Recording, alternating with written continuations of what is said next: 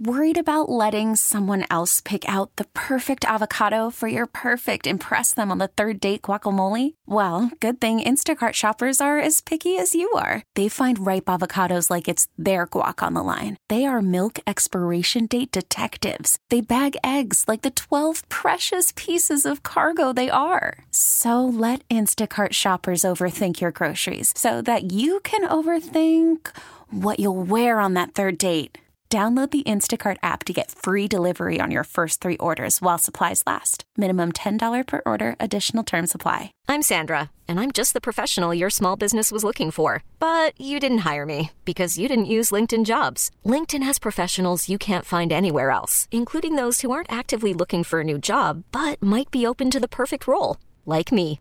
In a given month, over 70% of LinkedIn users don't visit other leading job sites. So if you're not looking on LinkedIn, you'll miss out on great candidates like Sandra. Start hiring professionals like a professional. Post your free job on linkedin.com/recommend today. Grizzlies hosting the Oklahoma City Thunder tomorrow night pregame at 6:30 with Jessica Benson. Tip-off with Eric at 7 p.m. Eric, it's also, of course, the first 5,000 fans will get Black Panther socks, the Jaren Jackson socks. So let's start right there. Not with a giveaway, but what'd you make of Jaren's return? Kind of what I expected, because it was the same thing as Dylan's return when he came out and went, I think, 0 for 5 from 3. It's hard to get in that rhythm and come out and just, hit the ground running and make a bunch of shots. I thought the shots he got were in good rhythm. I thought the release looked good. They just didn't go. Your legs aren't used to running up and down a floor when you shoot 500 shots a day. Your legs aren't used to them being after running up and down the floor and banging with big bodies. But his timing defensively, I thought, was very good. I thought he made some nice moves on the interior, but, that was kind of to be expected, I felt. So I told Mark on Monday that I'm going to give Jaren a free pass for 2 weeks on the offensive end. Is that fair, or should I go a little more? No, I think 2 weeks is good because you're going to get – they don't, have a lot of practices, during the season because they're playing so much. This is not the old NBA where if you didn't play, unless it was a back-to-back, you practiced. They let these guys get their rest. Taylor Jenkins calls them their vitamins or their own individual workouts. They'll get some teamwork in there, but, it's mostly film study. So it's going to be that time frame, I think. I don't think it's longer. They'll play, obviously, tomorrow night. They'll play Sunday, and then they're into a little bit of a rhythm. They play Sunday, they play Tuesday, they have Wednesday, Thursday off, they play Friday, they play Sunday, they play, Wednesday. So I think when you look at the beginning of December is when you'll start seeing Jaren really, I think, flourish and feel comfortable. Dylan's happened a little quicker. But he wasn't out nearly as long. Right. Dylan was there in the beginning of the part of the preseason, and so it wasn't as long an injury and it wasn't as long a layoff. He had the off season to be able to work and get ready. Jaren just didn't to play 5-on-5, and so I think 2 weeks is fair. If it goes a little longer than 2 weeks, it wouldn't shock me. But I know from speaking to him and knowing his work ethic that he's going to do everything he can to find that groove as fast as he can. Well, and I was just encouraged. To me, I wasn't really looking for him to hit shots in that first game. I just wanted to see him move and look like Jaren Jackson Jr. And I thought that's what he looked and moved. It didn't look like he was just coming off a foot injury. He looked like Jaren Jackson Jr. athletically. He was still an animal defensively. And here's the thing. Let's not forget that in the first half, he did not have the benefit of having Steven Adams next to him almost the entire half. In fact, he had to play a few more minutes than expected because, I don't know if there's a target on Steven's back. I don't know if this is a point of emphasis. It wasn't in the point of emphasis that I read. They were looking for other things. Obviously, the take foul was a big thing they talked about in the offseason. But I have never seen a guy called for 2 and 3 offensive fouls a game routinely as Steven Adams has done in the early season. And we actually had the benefit of being courtside because of the national television broadcast, and our TV crew doesn't do the games that TNT does or ABC. There's like a it's a weird rule. I don't want to quote it, but there's a certain amount that you have to stay dark on. Like, I think it's 8, and 8 times on exclusive games. If you're on ABC and TNT more than 8, you can do certain games yourself too. Like, you don't have to stay exclusive, if that makes sense. It used to be like TNT just straight up had the exclusive rights to Thursday night, and that was it. Now it's a little different. So, and I apologize for not being more well-versed on that, but I work in radio, and to be honest with you, it's not something that I need to concern myself with. Well, because I was still operating because that was the thing that used to confuse me is, like, I thought it used to just be like, okay, if you're on the national broadcast, that you did, that the TV crew got it off, but now I didn't realize that there's a number. Well, yeah, there's a number because it's not fair to local television announcers, and I even commented to that to the guys. I was like, well, I hate it for you guys. I mean, I'm glad you get a night off, but I hate it for you because that's straight up money out of their pocket. Yeah. I mean, they don't get paid. They get paid per game, and they don't get paid when they don't work. It's not like they get a season rate per se. Maybe they do. I don't know. I didn't negotiate their contracts, but I was under the impression the more national TV games they get, the less money they make. And that's, they're happy to do it because it means we're really good. But in a way, like, nobody wants to not get paid. So they were there with us, and just hearing, and I don't want to name guys, just hearing one of the officials and his explanation, I thought it was bull, what. I mean, I just was like, come on, man, that's ridiculous. That happens in every single game. And it seems to be the same call they're making. And it happened super fast. I mean, one after the other. And the first one that they called, I was like, I can kind of see it. I still think that's part of the flow of the game. I didn't think it was egregious. His second foul, I thought, was more, okay, I got that one, that definitely. But then the third one, same thing. And it happened with a young official, happened with another young official in a previous game where we could hear Steven in the courtside mic saying, what is this guy's name? Tell him that's just part of basketball. This is ridiculous. And Steven's getting frustrated. Yeah. And I don't blame him because, I think one of them was the opponent, and I can't remember who it was, their arms got hooked. It wasn't a clear hook. It wasn't like Steven reached through. Their arms just got tangled. And they just immediately, the second their elbows interlock, boom, it's on Adams going the other way. And I'm like, hold up. Like, that guy ran into his body, put his arm into his waist, turned, and their arms got tangled. Let him let go of it. If he clearly locks it down, which I didn't think he did, then you call it. You don't call it the second it's there. And so that was frustrating. And I thought that put a lot of pressure on Jaren and really didn't get talked about a lot because all of a sudden you're trying to feel your way back in, and the guy that's behind you that's been dominating the glass in your absence, that's been protecting the rim, that can really help you protect the rim, that gives the Grizzlies a legitimate too-big system that not a lot of teams have, and he's gone. And then all of a sudden it's Brandon Clark, and now Jaren's asked to take those minutes in the middle. So I thought it was a tough test. I thought he passed it with flying colors. Obviously the offense needs to be polished up, but I didn't think he went shot hunting. I didn't think he tried to do too much. I thought he got his open looks. I thought he just missed. I thought the legs weren't exactly where they wanted to be. The rhythm's not exactly where he wants it to be. That's part of playing in an actual game for the first time in a long time, for the first time since the postseason. And that's there's a difference there. Preseason may be, a necessary evil, or as Damon Stoudemire once told me, it's for the birds, but it helps. It does help no matter what.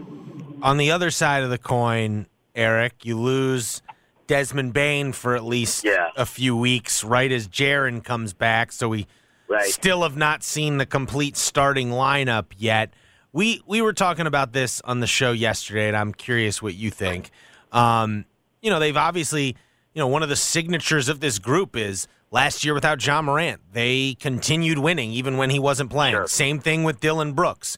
Frankly, here in the beginning of this season, same thing with Jaren Jackson Jr. out. They kept winning at a good clip.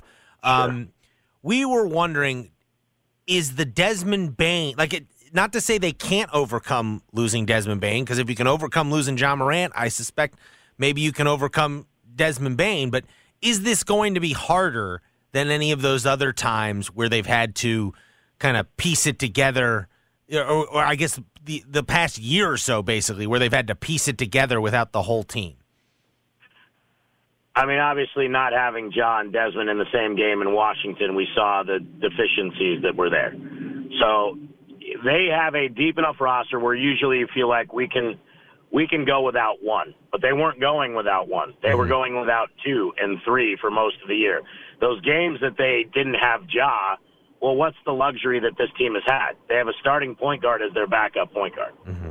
And he doesn't consider himself a backup. He plays with the confidence of a starter. He believes he's a starter. He believes he can start for just about anybody in the league. You know, obviously, we're not going to put him ahead of Steph Curry or players like that. But Tyus Jones is a really, really good facilitator of an offense, really good at taking care of the ball, as evident by 2 years in a row, setting the record, then breaking his own record for assist-to-turnover ratio. And he's not a terrible scorer. Look at the points he's put up in the 2 starts. He's been at 20 points and 23 points. So he can put the ball in the bucket. Is he Ja Morant? No. Is he Steph Curry? No. Is he, another all-star level point guard? No. But he's really good, and which is why everybody going into the offseason said, yeah, you're not going to be able to keep him. Somebody that needs a facilitating guard is going to gobble him up, and fortunately you were able to. Jaren, they have a backup and a young guy in Santi Aldama, and they have other bigs that can step in that they're confident in. And is Santi Aldama Jaren Jackson Jr.? No, he's not as athletic. He's not as strong, but he's gotten a lot better. There is nobody on your roster that does the things that Desmond Bane does. There just isn't. There is not another shoot it from the outside, think it's going in 40 to 50% per night, every night guy that takes multiple threes, that can also go off the dribble and has the upper body strength to not only absorb contact but finish, and then shoots 90% from the foul line. And, oh, by the way, he uses that upper body strength to get guys off of their dribble line defensively. I'm not saying that, Ja Morant isn't the MVP of this team. There's nobody in their right mind that would tell you he's not. But there's a 1A, and it's Desmond Bane, and it's because of the work he's put in, and it's because of the things that he does that no one else on this roster does. It's not saying John Konchar can't make threes. It's not saying somebody else can't make threes. Nobody shoots the ball on this roster like Desmond Bane. There are very few people in the world that shoot the ball like Desmond Bane. That's not a knock on the other guys. It's a testament to Des, and you see what he does for everybody else just by being there. And you say, well, what's that? Well, because when he's there, if you leave him on the perimeter, you're going to pay for it. And so guys don't tend to sag into the lane the way they did. If you noticed in that Washington game, the Wizards just sagged 3-4 guys into the lane and said, all right, come on in. And the Grizzlies kept coming in and kept trying runners and kept trying floaters and got out of rhythm and didn't take threes and didn't have a guy out there to take a three, which I don't want to play sports psychologist. I'm a big believer that when you see teammates making shots, it's contagious. So if you see Desmond Bane taking and making threes, it's contagious a little bit. You're willing to take that three, not because you think you're Desmond Bane, but you just saw it go in, and you just saw the value of it. Okay, well, I'm open. I'm going to take this. I know I can make it.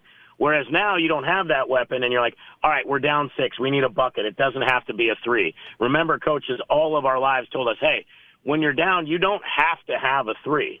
You don't have to go for a longer, lower percentage shot. Well, here's the problem. The game's changed. And those guys have had that instilled in them at times, and they've been able all their lives to get by defenders and get into lanes and get clean looks for twos. But now the game is different, and when you got 3 big guys waiting in the middle, it's not as easy a look. So I think they fell into that rut a little bit. Washington, give them credit, played really well and made shots in a stretch that really opened things up. And those are the things that can happen. The Pelicans game, look, you took the threes. You took 18 of them in the second half. That was the good thing. The problem was you made your first, and then you only made one more. You went 2 for 18. And so that was a simple case of you got good looks. Defensively, you gave up too many good looks, but you didn't make your shots. And so those things will happen. I'm not chalking that up to being on the road. I'm not chalking that up to tired legs. Not chalking that up to Desmond Bane not being there. They got shots that they wanted. They just didn't hit. And so you're going to have nights like that. I don't want to overthink it, but you do see the value of Des being back, and it makes me incredibly anxious to get through this. Hopefully everybody stays well, and then you hit December and really get about a 2.5, 3, maybe even close to 4-week stretch with just about your entire roster. So when you toss the ball up on Christmas Day and the nation is watching, you're going to see the real Grizzlies out there. Eric, have a great call tomorrow night, my man. Thanks, Eric. Thank you, guys. Have a great weekend. That is Eric Hasseltine of the Memphis Grizzlies Radio Network. Oddly enough, as he was talking about, like part of the reason they were able to overcome John Moran is because Tyus Jones. The more I've thought about this, I think he's probably the key piece in this because I think without Dez, they're going to play a lot more of those two together. I just think the idea, if you were to ask Taylor Jenkins, hey, how would you ideally like to close games with no Desmond Bane available? I think he'd tell you he'd probably rather be able to get by with John Morant and Tyus Jones rather than like Conchar. Or I think it's probably fair. I think it's also exacerbated by the fact that you don't have Zaire right now. Yeah, for sure. Because he could add length on top of. Well, you could. Very clearly, the ideal lineup with Dez out would probably be John Morant, Zaire Williams, Dylan Brooks, Jaren Jackson Jr., and then whatever the situation calls for, Brandon Clark or Steven Adams. Right. But yeah, you don't have Zaire either. Yeah, so I just think it's exacerbated, and that's why I think if you can get by, because we saw in the Timberwolves series, there are scenarios now. Like I wasn't convinced last year, but that Timberwolves series convinced me, and I think convinced the front office why they decided to keep Tyus ultimately is because they saw scenarios where they could play John Tyus together more. And I think there's also, that there's a value in Tyus in the sense that Ja's game is so physical.